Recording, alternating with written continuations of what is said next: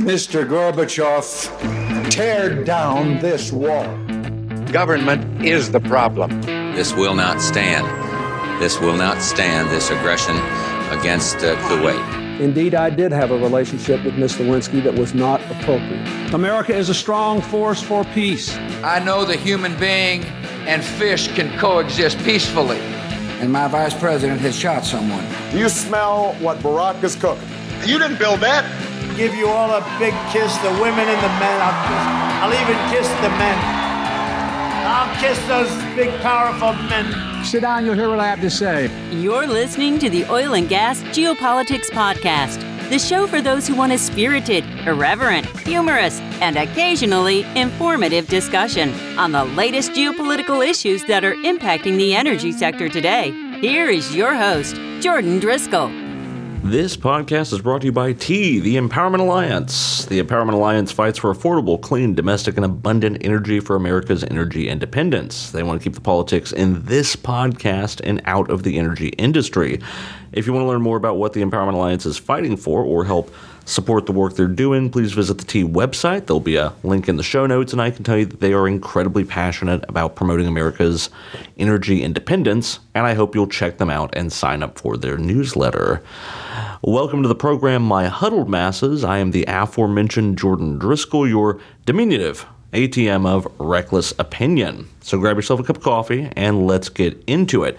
Now, this episode is going to be a little different than our usual format. In this episode, this is a bonus episode we're doing for our sponsor where we use a news article piece, a piece of content from their newsletter, and I kind of just pontificate on that for a little while, and we'll render some of my reckless opinions upon it, whilst sitting ex cathedra here in my creaky yet comfortable office chair.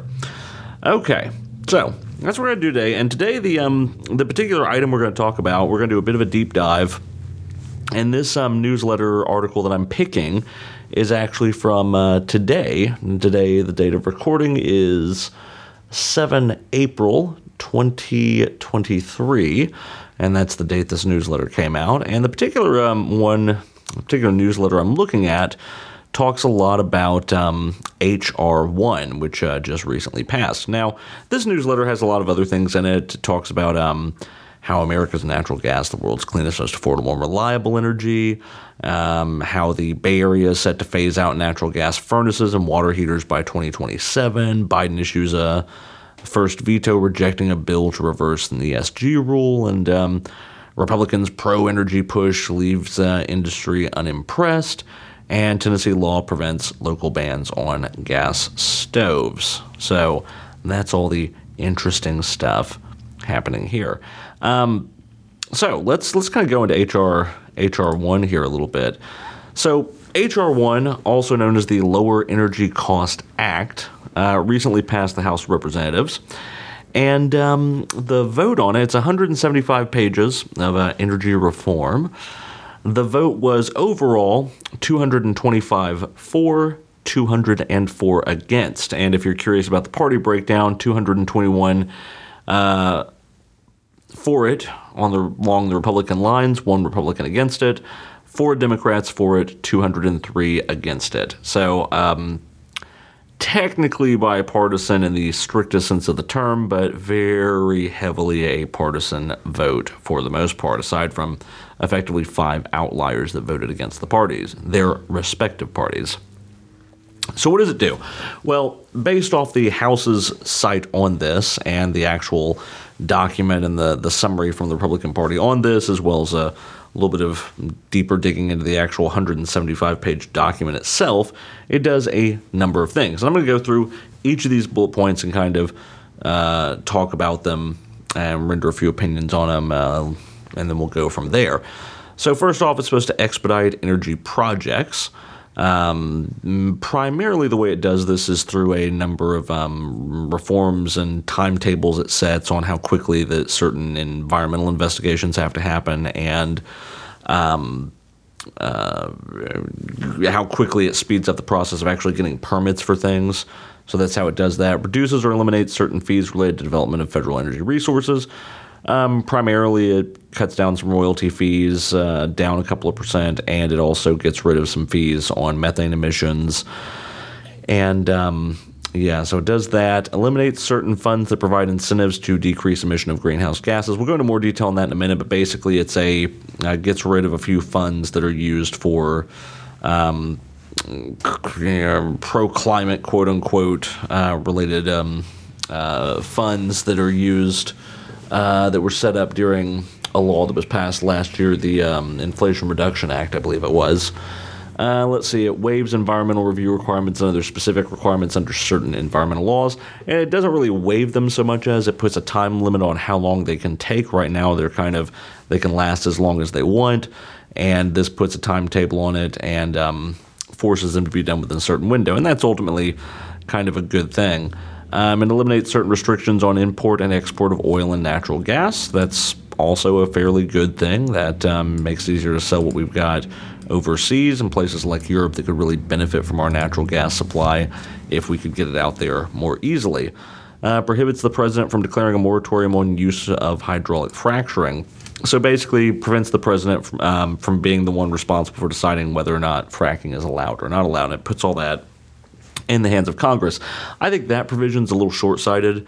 The Republicans want that in there right now because they're the ones in control of the House narrowly, but there's no guarantee they're going to stay that way. And I can foresee an election in a cycle or two where there's a Republican in the White House and they want to change this because it's just not fair that Congress controls this and not the president. So we'll see how that pans out for him.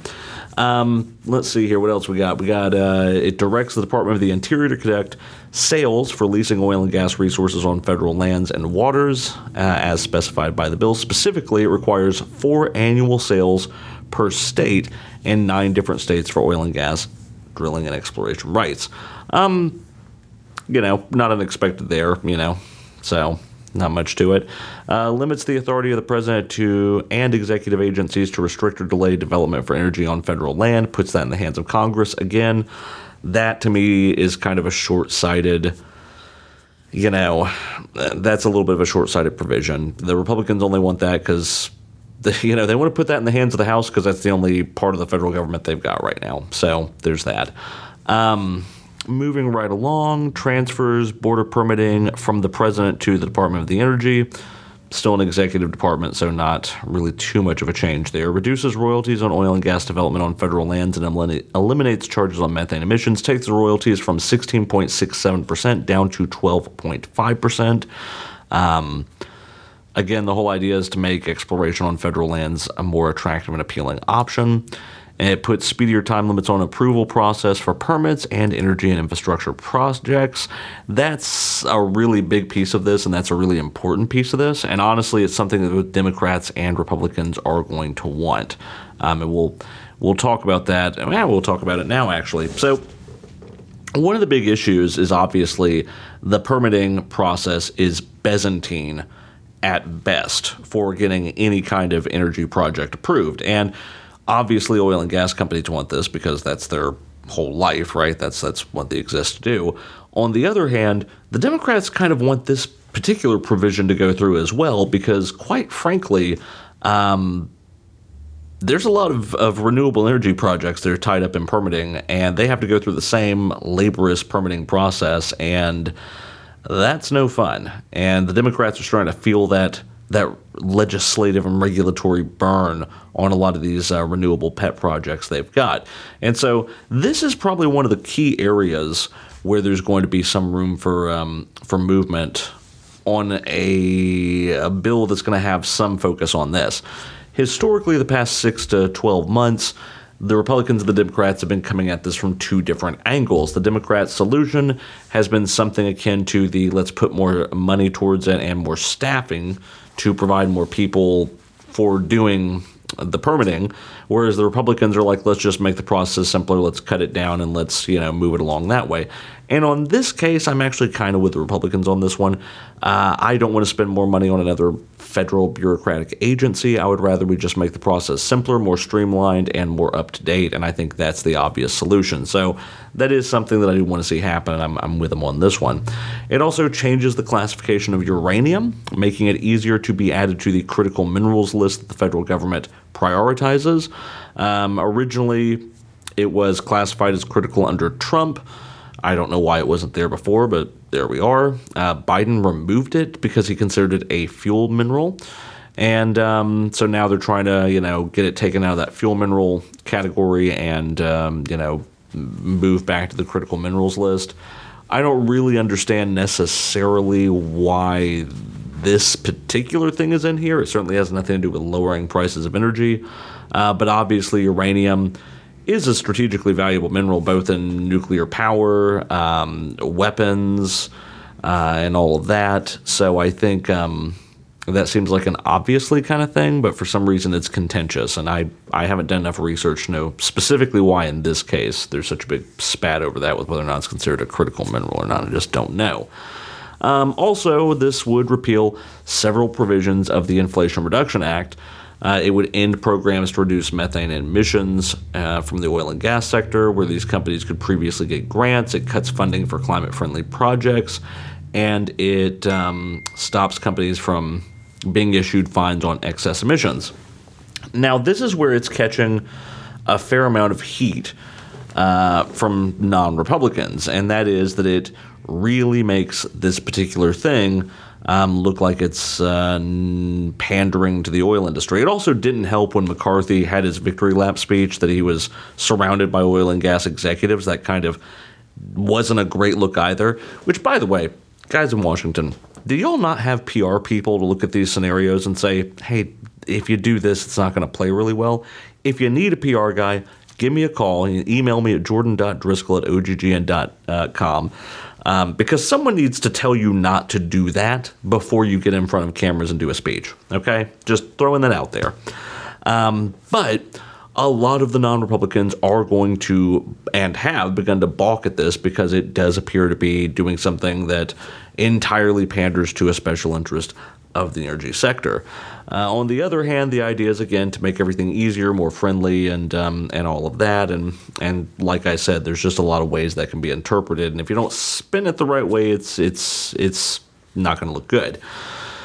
Okay, so now that we've established what's in the bill, what are my overall thoughts? Well, overall, first off, I don't think this bill is going to go anywhere.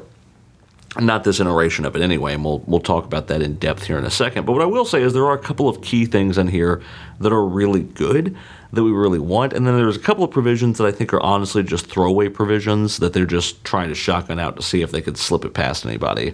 The core things here that I think are especially important is, one, our ability to sell oil and gas on the open market internationally more easily, specifically natural gas to Europe. I think that's important. I think there's a big opportunity there that we could be leveraging. And I also think that making the permitting process easier and less onerous is extremely critical. And, honestly, that goes beyond oil and gas. I just think anything you can do to reduce the bureaucracy in the federal government is where I stand personally. So to me, those are kind of the two big hairy deal things. Pretty much everything else in here I think is kind of going to be, we'll see where it goes. So what are the general reactions from the intelligentsia regarding this? Well, naturally, Speaker of the House, Kevin McCarthy, like an overexcited tailgater whose team just made it to the playoff, gave an over-the-top victory lap speech about its passage. Here's a couple of quotes from him. Quote, America is stronger because of this bipartisan vote. And two, we don't worry. Well, I'll get to that in a sec. So America is stronger because of this bipartisan vote. First off, Kevin, baby, listen.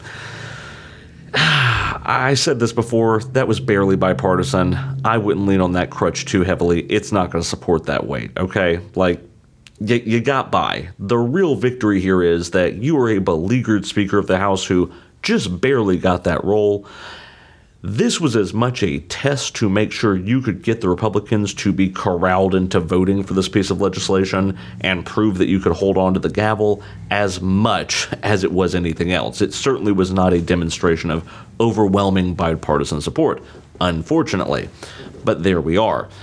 Second quote here, quote, "We don't worry about where the votes are going to come from. We focus on policy." And this was said in response to a reporter who had asked the question, are you worried that some of these things, some of these provisions that take away funding for environmentally friendly things and take away fees for methane pollution and that sort of thing, aren't you worried that's going to cost you voters because it's going to look like you're effectively pandering to oil and gas companies? And his answer was, we don't worry about where votes are going to come from. We focus on the policy. I get the mentality he's trying to go for here, but I'm going to say this as candidly as I can within this circle of trust of my listeners here. You guys should absolutely be worried about where the voters are coming from, okay? The Democrats certainly are, and statistically, the Republican base is shrinking dramatically. You guys have the exact inverted problem that the Democrats have. The Democrats have a tent that is getting much, much too big to accommodate all the different points of view that they're trying to represent. On the other hand, the Republicans are doing a really bad job of bringing anybody into their tent. They're getting rid of people, they're alienating people, but they're not doing a good job of expanding it out. And eventually, within an election cycle or two, that's going to bite you in the ass. Gerrymandering can only get you so far. And so, yeah, I get what you're saying. It should all be about policy and doing the right thing policy-wise. And if we take that at face value, I totally agree. It should all be about the policy. But you guys do need to worry about where your votes are coming from, because the writing is on the wall, and yeah, you guys need to not be just ignoring that. And I feel like in a lot of ways you sort of have. All right, so next we've got El Presidente Biden, who took a minute to pry himself out of the secret office on the Death Star to come out and say that it was a, quote, thinly veiled license to pollute. Now, obviously, of course, this is highly dramatized, but what do you expect? Biden has a very differing agenda on this topic, and he absolutely was not going to be for this no matter what, so it's no surprise that this is his reaction. Meanwhile, you've got Representative Alexandria Ocasio-Cortez, commonly known as AOC. That's an abbreviation I just made up.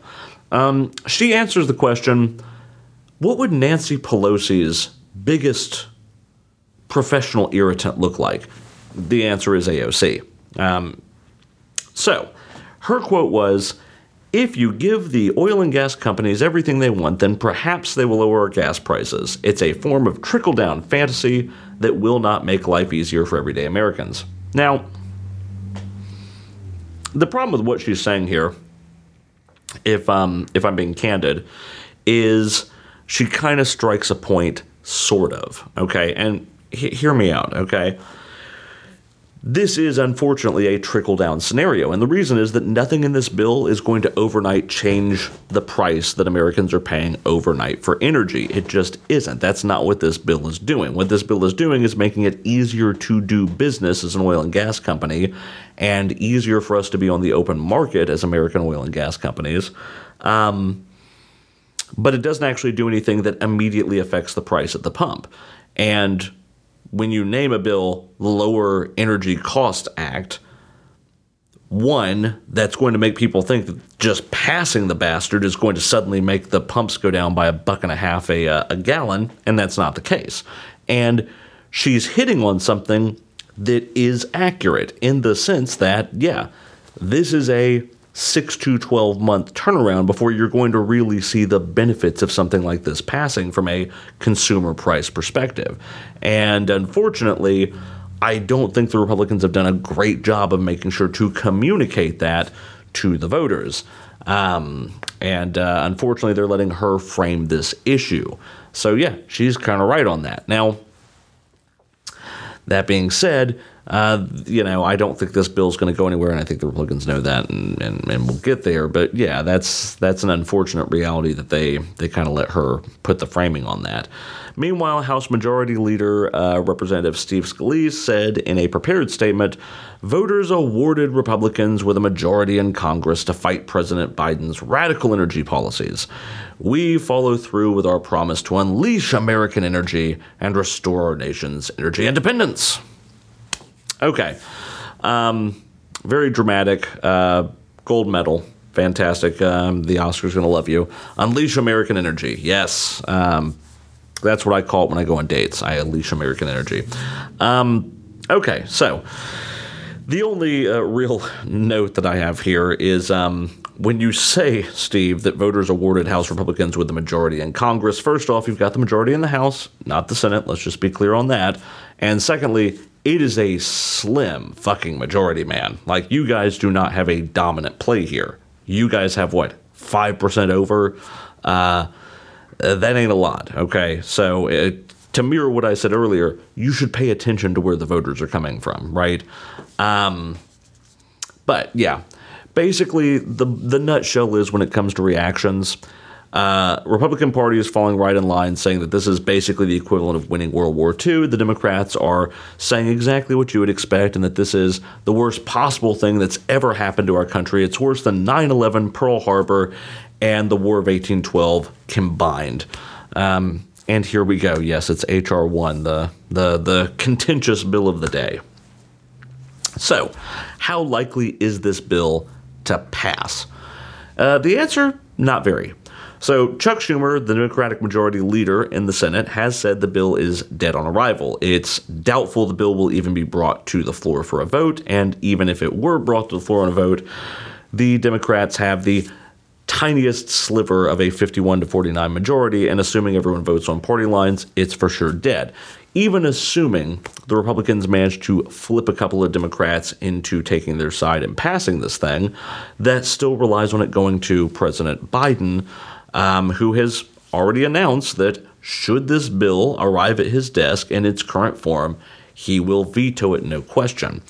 And, of course, that's caused a lot of hand-wringing around the conservative side of the House going, oh, they should at least consider it, they should at least think about it, this is outrageous, all of that. But the reality of it is I think Biden's words told us exactly what we already kind of know in our hearts. In its current form. In its current form. Yeah, if it gets there in its current form, it's dead. It's never going to get there in its current form, just not very likely. What do I think is probably going to happen? Well, for just some crazy guy who's got a podcast, here's my thoughts on the situation. Realistically, I think the Republicans put this out there for 2 or 3 reasons. I think, one, it was a field test to see how well McCarthy could hold together the Republican conference and push a piece of legislation through, especially one that was a centerpiece platform that their party campaigned on in the last election. Again, they didn't roll into office with a massive red wave, so the thing that one of the planks that they built, they needed to move the ball on at least a little bit or look like they're trying to move the ball on it. And it would test McCarthy, who is barely managed to get a hold of the gavel as speaker, to make sure he could keep the party together and move something, which, he did. Secondly, I think this is very much a way to go back to their donors, which, let's be honest, the House Majority Leader, as well as the Speaker, as well as several key members of Congress, have very significant donors from the oil and gas realm. And I think it was a way to go back to their donors and say, hey, listen, we're trying to advance the cause of American energy. Am I cynical in thinking that, American energy independence is probably 3rd or 4th on the list? Yeah, probably. But whatever, progress is progress, right? At any rate, I also think that perhaps most notably, this is an opening bid. This is them throwing out a bill that has sort of the wish list of what they would like to do, and they know for a fact that there's provisions that are absolutely never going to make it. What this is them firing off an opening salvo of what they think their plan is, and they know the Democrats are going to shoot it down and come back with something else. There's going to be 2 or 3 rounds of this, and eventually by late summer or the end of the year, they'll pass something. Now, this also gives the Republicans a little something to have in the hip pocket, because in summertime, gas prices are going to rise, and they can then come back and say, oh, well, you know, the Democrats, they killed a bill that was called Lowering Energy Costs Act, and look at the energy costs. You know, this is all pantomime. It's all part of the show. So what I think is going to happen ultimately is something along these lines. The bill is obviously never going to get read, and even if it does, it'll get voted down in the Senate. I think the Republicans know that, and I think we all ought to know that. What's more than likely is, though, there are certain provisions that even the Democrats want to see happen. They want easier permitting for their renewables projects. They are going to want to protect some of those fees and some of those, methane emissions controls. They're going to want some of those things. And so they're going to put forward the concession bill to try and bring Republicans to the table and get something across the line by offering them something they want. They'll probably open up the gates for, international trade on oil and gas a bit. They'll probably give into the permitting thing because they need that too. There's going to be some middle ground they're going to pass on. And I think the Democrats, more than likely, are going to kill this with the hope of keeping it in their back pocket, or maybe they'll just table it until we get around to this time. But they're going to want to kind of hold this in their pocket, and I think they're going to want to bring this out probably in the next couple of months once we hit the next debt ceiling negotiation, right? Because right now the Republicans the Democrats need something to use as leverage to get the Republicans to not fight them on raising the debt ceiling and to not hassle them too much on military aid to Ukraine. There's starting to be a lot of Republican pushback on that. There's almost assuredly going to be a fight on the debt ceiling, because there always is, because that's just how we run this country now. And the Democrats are going to want something that they can use as a bargaining chip to get the Republicans to work with them on that. And I think this permitting stuff, this permitting situation and the exports for liquid natural gas, I think that is what they are holding on to, and that's what they're going to use it for. In my opinion, what do I know? I'm just some guy. But if I had to call it, that's how I think they're going to do this. I think you're going to see this kind of fade away into the background, and then I think it's going to come back up in some way, shape, or form, with those provisions being key once we get around to the next contentious piece of legislation the Democrats need to move. So that's my assumption of how this is going to go. We'll see. I would bet an amount up to $2 on it. So, a lot of money riding high on this.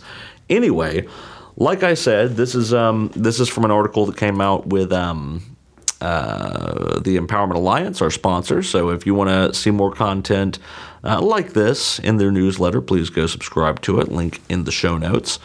And, they got a lot of other interesting articles out there. So if that's to your taste, by all means, check it out. And we'll, of course, be doing our regularly scheduled programming as well this week. This was just a little bonus episode for our sponsor here. So check them out and stay tuned. Meanwhile, this is Jordan Driscoll reminding you that this is Jordan Driscoll.